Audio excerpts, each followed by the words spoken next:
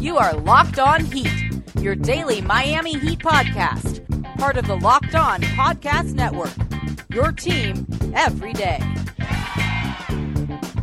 Hello, Heat Nation, and welcome to your daily Miami Heat podcast, part of the Locked On Podcast Network, the only podcast that breaks down every game, news item, rumor, and more.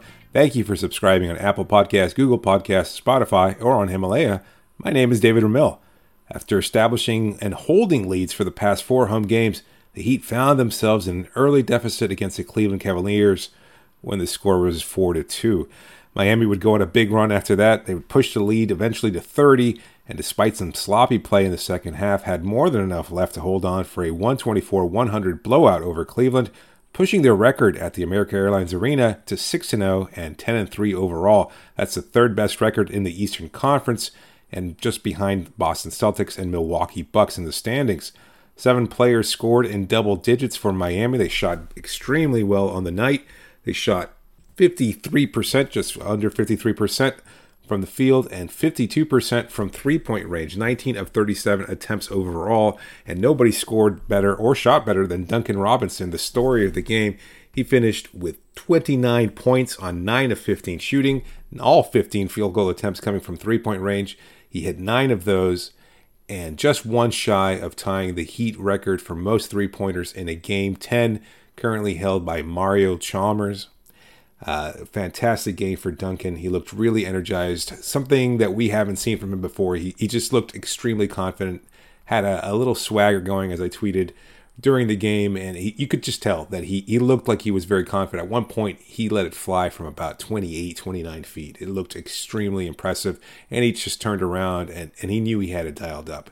And that's the kind of game that we weren't expecting from Duncan at any point. After the kind of season he had last year where he was coming off the bench, if he was even in the roster at all, obviously traveling in between Sioux Falls and the Heat G League affiliate and Miami, he wasn't really much of a factor.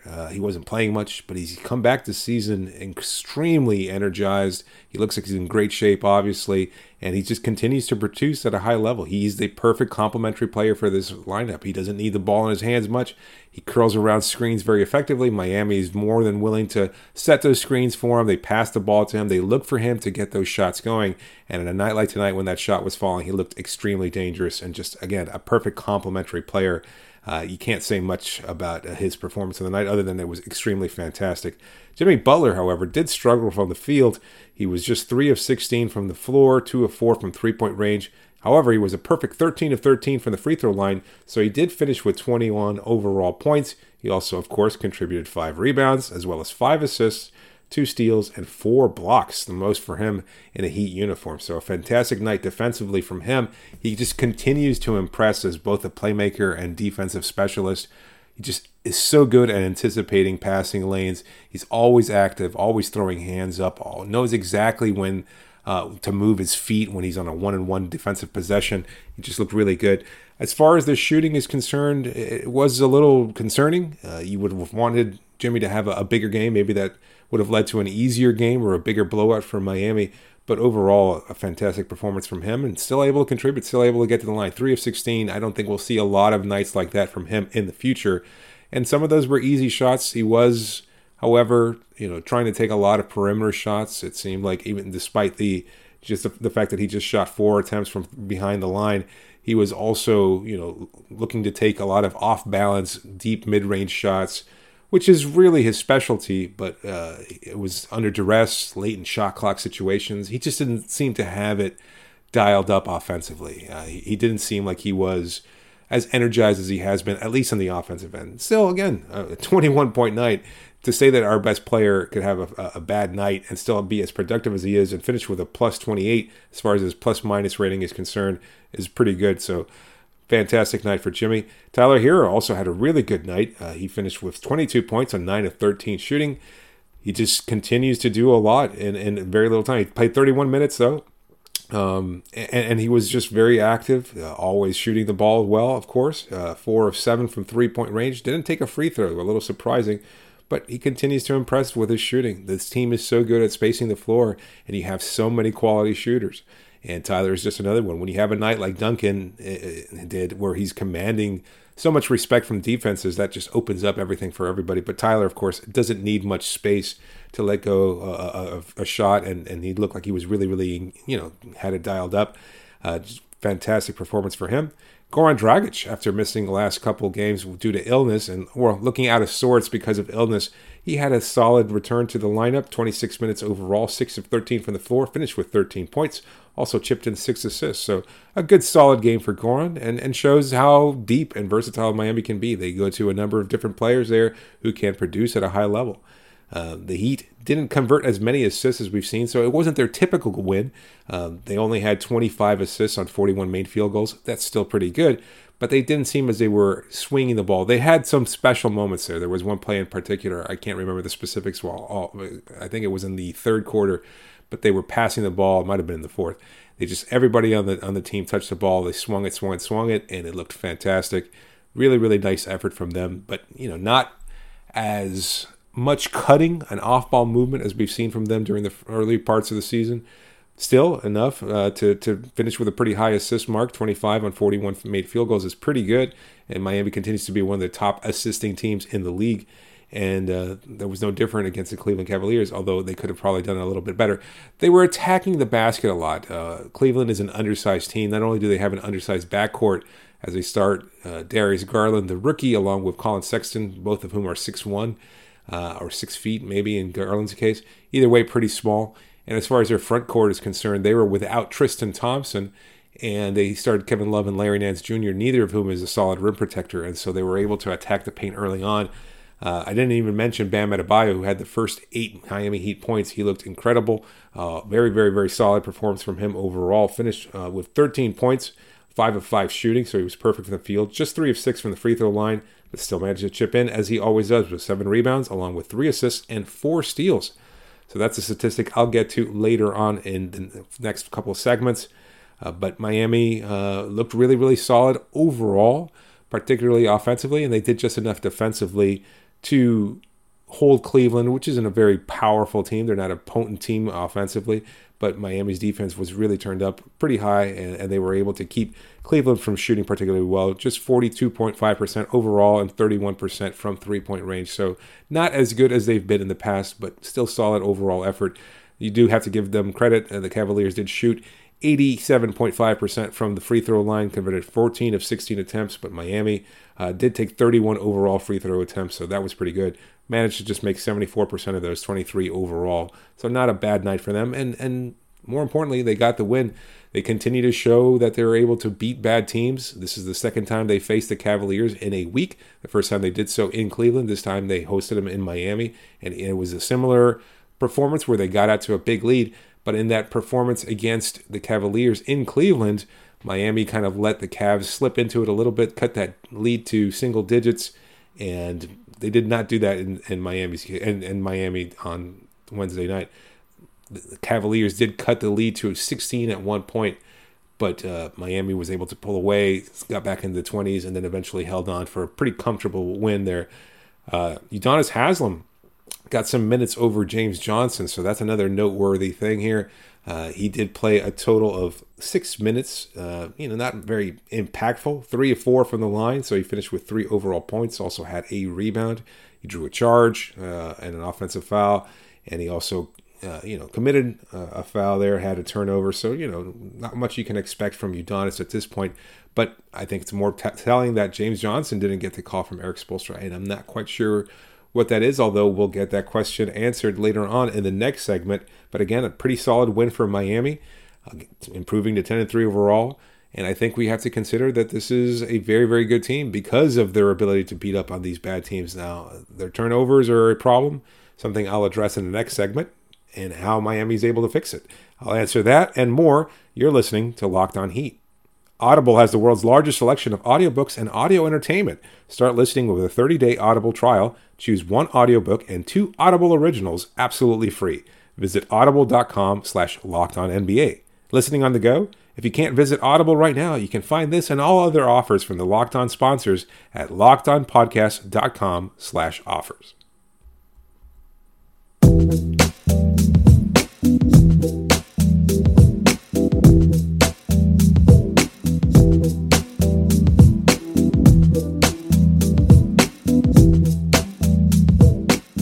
I'll be answering the questions you all sent in using the hashtag AskLOHeat in this segment, so let's start with this one from Faris Hakeem, who writes, Miami is doing something that teams in the past few years cannot do, which is beat up on bad teams consistently to secure W's.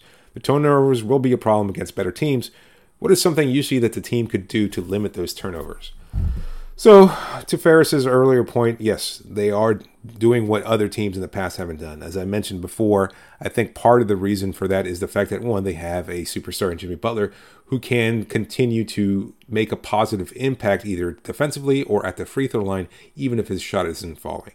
He's not like any other player that we've had in the last couple seasons. When Dwayne was at his peak, that's the closest comparison we've had. Obviously, when LeBron was here, that was a completely different animal.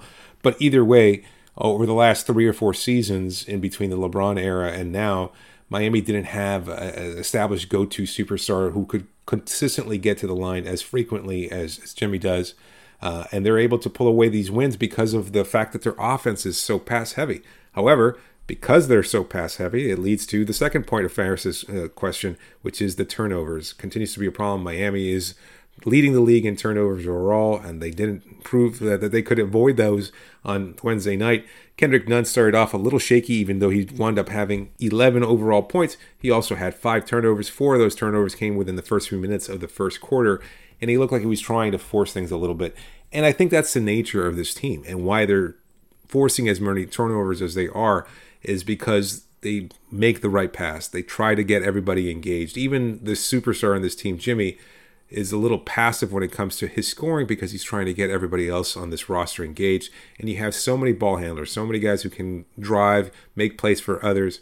And with that, you're going to get a number of passes, and that leads to turnovers. I don't think there's anything that they can do to limit those. I think you can tighten things up. This is still a fairly new roster as far as that's concerned. I mean, they're still trying to figure out the spacing on the floor. They're trying to figure out where everybody likes the ball in their hands. In Kendrick's case, especially in those first early turnovers, he just kept tossing the ball just ahead of another player. He was trying to make the right pass, but it sailed a little bit wide on many occasions, and that led to those 4 turnovers early on.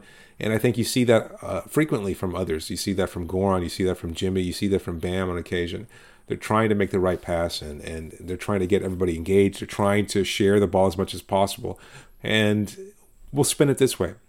I think it's a good sign that they're as unselfish as they are. You talk to these players individually, you talk to them, you hear them in the winner's circle after the game, and they all talk about how unselfish they are. For a guy like Duncan Robinson, who was the player of the game, he was talking about how unselfish they were, that they were all looking to get him going, to find him and get him opportunities to score as much as possible, and he was just able to convert those. And so I think, unlike other teams around the league and in past Heat history, this is just an unselfish group, and they're looking to try and get everybody going. I think the expectations for this team were probably a little low, and they're exceeding those, and they're kind of playing freestyle, playing a little bit loosely, and it's working, to be honest with you. So I also agree with Ferris's point that against better teams, it's going to be a problem. So you'd like them to be able to recognize that kind of situation. Against Denver and Los Angeles Lakers, the 2 blowout losses as far as Miami's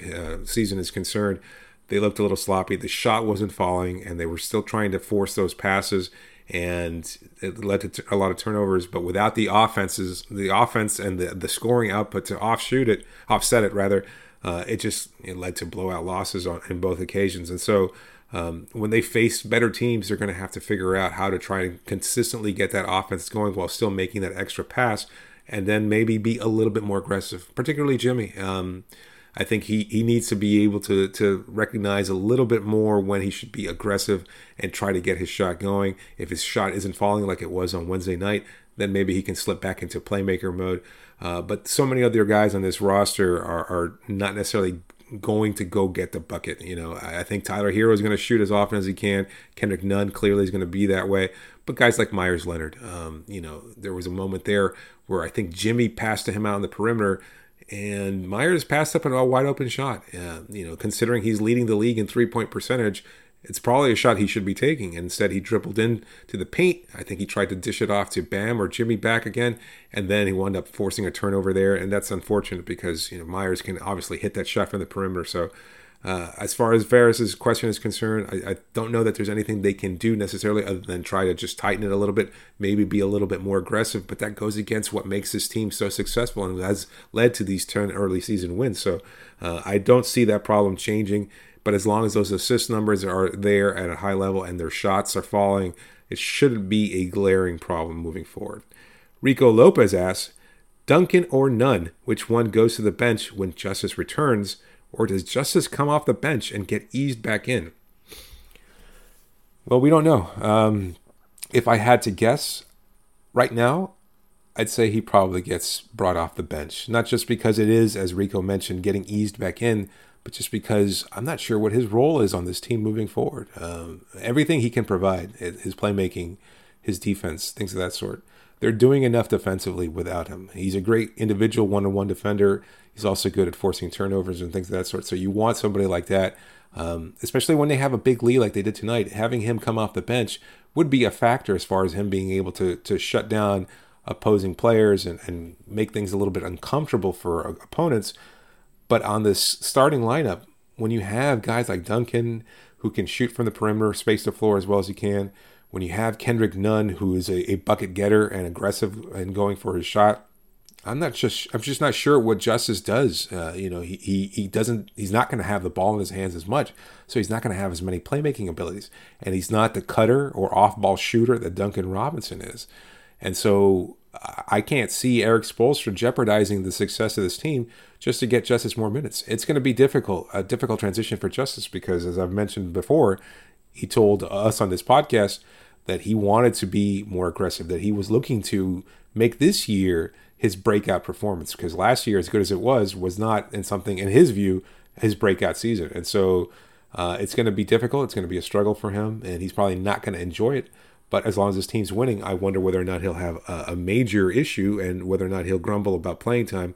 As I've mentioned before also, I think maybe it's time to consider trading him away because I'm just not sure where he fits on this team. It's great to have a versatile player like that, but even tonight, you saw James Johnson, who can do a lot of the same things as Justice can, be a versatile defender, make plays for others, and score. He didn't get any playing time. Udonis Haslem got his minutes instead. And so I think Eric Spoelstra is at a point where he just wants everybody to be more complementary of one another instead of these versatile, multi-tool players. And if James isn't getting any playing time, then I'm not sure what playing time you can carve out for Justice. Although Justice is a better playmaker and a better individual defender, I think overall, he's still not a consistent knockdown shooter. And if he's not moving off ball, if he's not making those cuts that we've seen Duncan and others make so frequently, then he's going to bog down this offense. He's going to slow it down. He's going to try to hold the ball. And we've seen him play at a slower pace. He's more methodical as a point guard. He tries to figure out seams there. He's not pushing the team in transition necessarily, and that could be a problem. Now, I'll clarify. I don't want Justice traded. I still think there's value to him, his contract, his multi-skills. He's a good player, and I think there is a ceiling for him that he has not reached yet. I'm just not sure if he's going to get that opportunity with his team playing as well as it is. And although he's under contract, maybe it's time to consider moving him for somebody else, whether it's a bigger name player or a potential draft pick, something that frees up a little salary cap space. Either way, Miami has options, and that's a good place to be in. These are, as Eric Spoelstra likes to say, good problems to have. And so it's going to be interesting to see how he's eased in. And this doubleheader coming up on Friday and Saturday should be a good example of how Justice is utilized, either starting or coming off the bench, if he winds up playing in either occasion. Carl Headley asks, do you think it's a bit concerning that Spo had to bring in Jimmy Butler back in the game midway through the fourth quarter after we built a sizable enough lead? Not really. I think Jimmy probably would have been happy coming in. I think he stabilizes things a lot. It's a risk as far as injury is concerned. You'd want somebody off the bench maybe to play that role, and maybe that's the role that Justice is best for, is a guy who's similar to Jimmy as far as his playing style is concerned. The fact that he makes plays for others, the fact that he's a good defender, and you can bring him off the bench to be that kind of versatile player, and then you don't need to go to Jimmy as much. But you also needed Jimmy to create plays for others, to get to the line, to slow things down a little bit at his pace, and to create fouls against an opponent. And Justice isn't that type of player. So It's good to have somebody like Butler, and as far as I'm concerned, it's not necessarily a problem. He did wind up playing 32 minutes. It wasn't the most on this roster. Duncan actually played 34 minutes, and Tyler Hero played 31. So, we're talking about the most or second most minutes tonight, but not necessarily concerned either, because I think you want to be able to hold on to these leads. I asked Eric Spoelstra over the weekend when I was covering the Pelicans game if he had concerns about Miami's tendency to give up these leads, and Spoelstra didn't seem overly concerned. He did say that it was a good problem to have, and that it's just he needs his team to be a little bit more focused. A lot of the players said something similarly, that they just kind of have mental lapses a little bit, and I think Jimmy certainly goes in there and tightens things up a little bit. So it's good to have somebody like Jimmy available. I'm not too worried about it, and I'm not so sure that you should be either, Carl, but thank you for your question. J. Jack asks, are the Heat trying to package James Johnson and Dion in a trade, and that's why there's no or limited playing time? I imagine they would, and I that would certainly free things up a lot for this roster and for their salary cap situation. But I don't know that you're going to get takers for one of these players, much less for both of them. If you look at what teams would want somebody like James or Dion, it's probably either a team that's struggling and would want somebody who's going to be a capable scorer like Dion, maybe somebody who can build around or be a complementary scorer. He's still just 27. There's still potential there if he's, focused on being aggressive and a good scorer and a good team player, and he'll get his opportunities.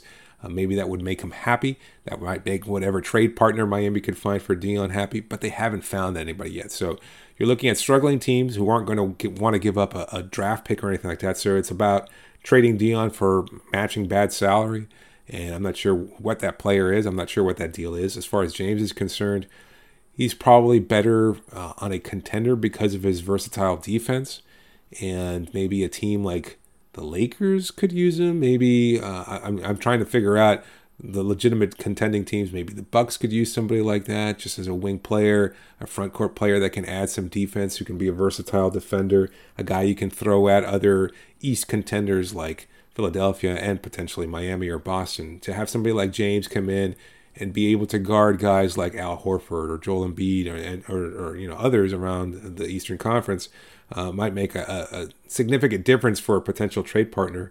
But I just don't see that there's a lot of trades available. And as we've heard before on a number of occasions, Miami has been actively shopping both those guys for some time, particularly Dion. And the James Johnson situation is perplexing because he looks healthy. He actually looks really great shape. He looks lighter than he has been in a while, but he's just not getting the playing time. So I wonder if it's just a matter of Eric Spoelstra kind of trying to break James a little bit, trying to get him to understand that there's a role for him that he needs to understand completely. And that just hasn't happened yet. And so I'd be surprised if they traded away James Johnson, because I just don't think there are many takers for him, and because I still think that the franchise and front office has more faith in him than they do in Dion. And as far as Dion is concerned, I just don't know that there are any teams that would want somebody like that, because I think his reputation has taken such a considerable hit that nobody would want to take a chance on somebody who's probably overpaid and is not necessarily as productive as you'd want him to be. I'll get into the stat and player of the game next. You're listening to Locked On Heat.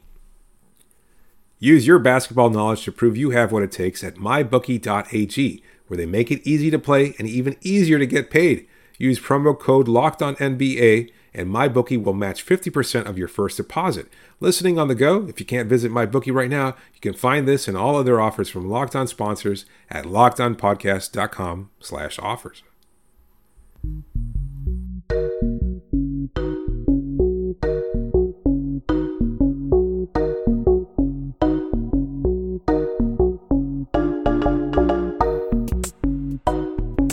Remember to listen to and subscribe to new and archived episodes of Locked On Heat on Himalaya, as well as on Apple Podcasts, Spotify, and Google Podcasts. If you're in iTunes, please leave a rating and review, especially if it's a good one.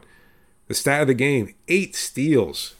Miami averages, or did average before entering the Cavaliers game, almost 10 steals per game, 9.9 to be exact, and they finished with just 8 steals. But you have to admire the way that Miami plays defense. Even when they're turning the ball over, even if they give up points in the paint, which they did, they gave up more points to Cleveland than they did against most other teams. They don't have that rim protector the way they did in the past with Hassan Whiteside, even though he was obviously slipping as far as his rim protection is concerned. But they're still active around the perimeter. They force so many shots. They anticipate where the ball is being moved, and that just forces teams to adjust a little bit, and it throws off teams considerably, especially struggling teams like the Cavaliers. And so that's just an impressive statistic for Miami that they're able to force as many turnovers as they are. Everybody from Bam to Kendrick Nunn to Jimmy Butler, who leads the league in steals, doing such a phenomenal job of forcing turnovers, of anticipating those passing lanes and doing a great job there. So Miami's defense continues to be one of the best in the league.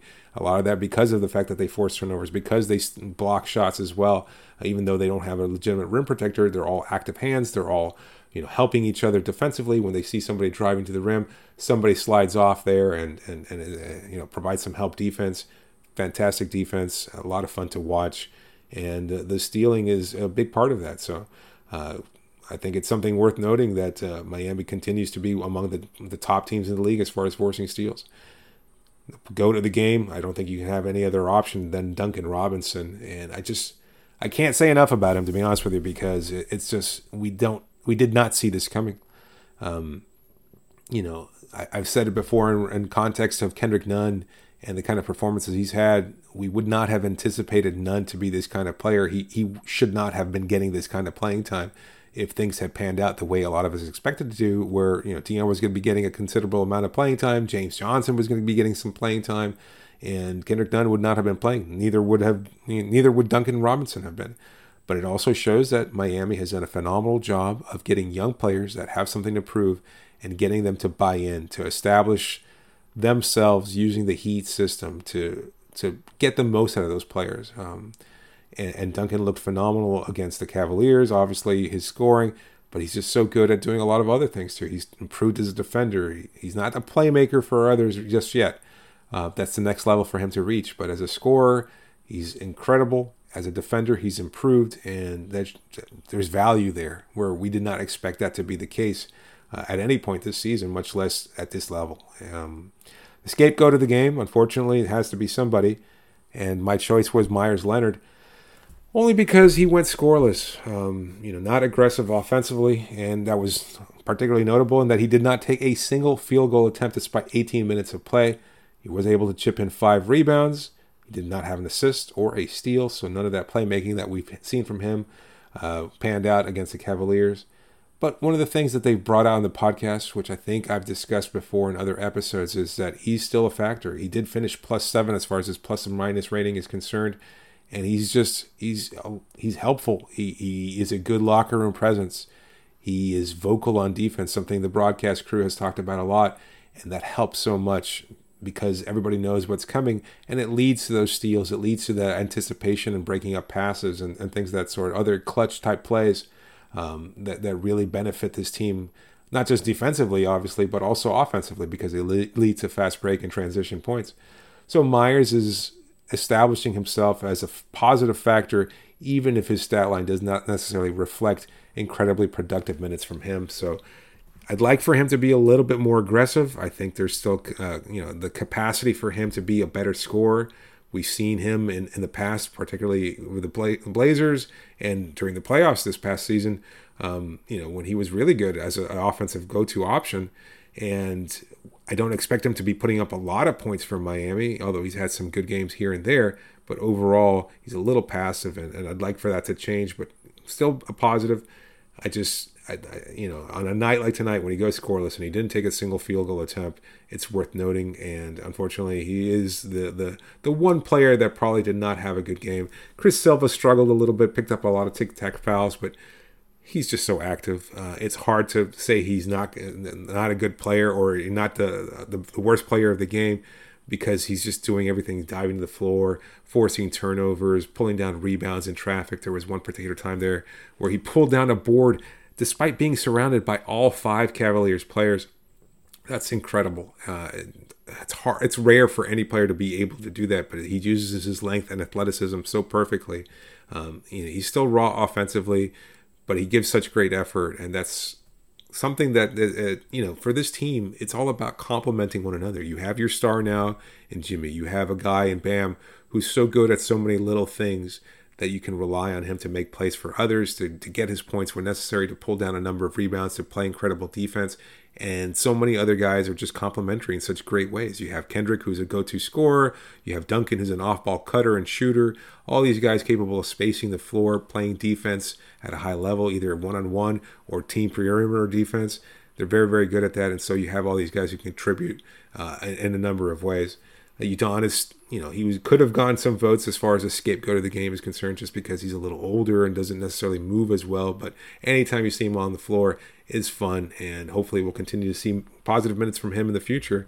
The Heat are off until Friday, when they have their first meeting of the season against the Chicago Bulls. I'll, of course, be recapping that game. I'll probably be recording another episode on Thursday, probably a mailbag episode. So check back here on Friday after my recap, and of course for Thursday's mailbag.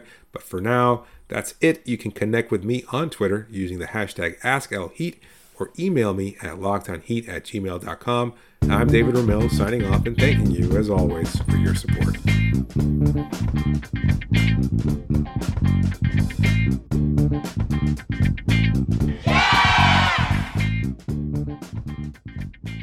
Wrap it up, Dave.